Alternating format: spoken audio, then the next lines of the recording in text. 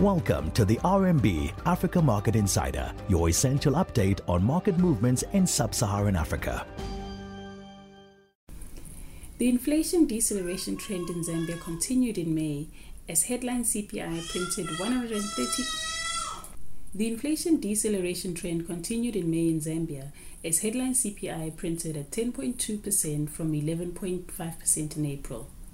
The deceleration was attributed to a continued reduction in price levels of key CPI basket categories, namely food and non-alcoholic beverages at 53.49%, housing, water, electricity, gas and other fuels at 11.41%, furnishing, household equipment and maintenance at 8.24%, as well as clothing and footwear, which accounted for 8.08%.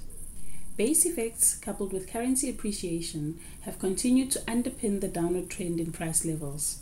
In particular, the around 23% year-on-year appreciation in the kwacha has been significant in moderating the impact of the increase in global energy costs. For context, pump prices have increased by around 37% year-on-year, which is much lower than the 60% increase in global oil prices.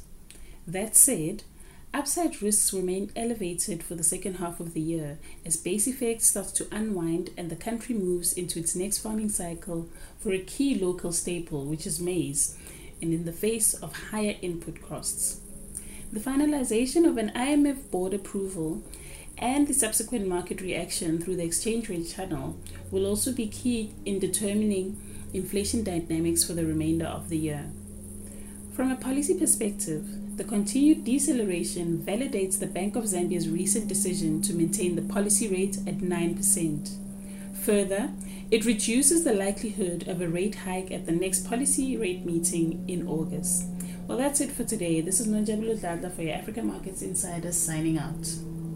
That was the RMB Africa Market Insider. Catch up on all things Africa with us again tomorrow. RMB, research and results from solutionist thinkers.